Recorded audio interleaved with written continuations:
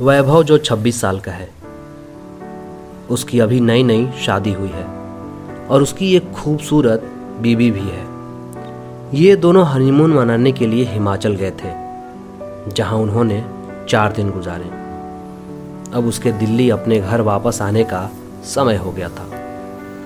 दोनों अपनी गाड़ी में बैठ गए और दिल्ली के लिए निकल गए। रात के 11 बज गए थे। अब वो हिमाचल की घाटियों को पार करने ही वाले थे। रोड बिल्कुल सुनसान थी और गाड़ी बिल्कुल तेजी से जा रही थी। अचानक वैभव को अपनी गाड़ी के आगे एक औरत दिखाई दी, जिसने लाल रंग की साड़ी पहनी थी।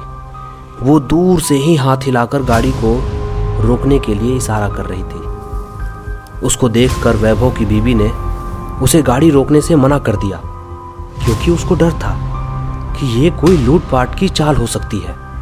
लेकिन वो औरत गाड़ी के सामने आई, जिससे वैभव को गाड़ी रोकनी पड़ी। वो औरत जोर जोर से दरवाजा को पीटने लगी। उसके चेहरे के हाव भाव से ऐसा लग रहा था जैसे वो किसी बड़ी मुसीबत में हो। वैभव की बीवी ने उसे गाड़ी का दरवाजा खोलने से मना कर दिया। उसने कहा कि ये कोई चाल हो सकती है, हमें बाहर नहीं जाना चाहिए। पर वैभव ने बोला कि अगर सच में वो किसी मुसीबत में हो तो, और क्या पता उसे सच में हमारी ज़रूरत हो, क्योंकि वो देख के अच्छे खासे घर की लग रही है। ये बोलकर ही वैभव ने गाड़ी का दरवाज़ा खोल दिया और बाहर आ गया। वो औरत घबराते हुए बोली, प्लीज़ प्लीज़ मेरी मदद करो, प्लीज़। क्या हुआ आपको? मेरी गाड़ी नीचे खाई में गिरकर एक पेड़ से टकरा गई है और उसमें मेरी छोटी सी एक बच्ची फंसी हुई है। प्लीज़ उसको बाहर निकालो। ये सुनते ही वैभव की बीबी भी भागते हुए बाहर आई। तीनों खाई की ओर भागे। उन्होंने देखा कि एक गाड़ी थोड़ी नीचे एक पेड़ से टकराई हुई है। वैभव झट से नीचे की ओर गया। उसने देखा कि पीछे वाली सीट पर एक बच्ची बैठी है जो रो रही है। वैभव ने दरवाज़ा खोलना चाहा, पर वो नहीं खुला। दरवाज़ा अटका हुआ था। उसने बहुत कोशिश की, तब जाकर वो दरवाज़ा खुला। वैभव ने उस लड़की को बाहर निकालकर अपनी गोद में रख लिया, पर लड़की अभी भी रोए जा रही थी और मम्मी मम्मी कह रही थी।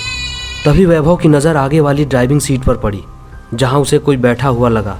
लेकिन गाड़ी का आगे वाला शीशा धुंधला था, वो साफ नज़र नहीं आ रहा था।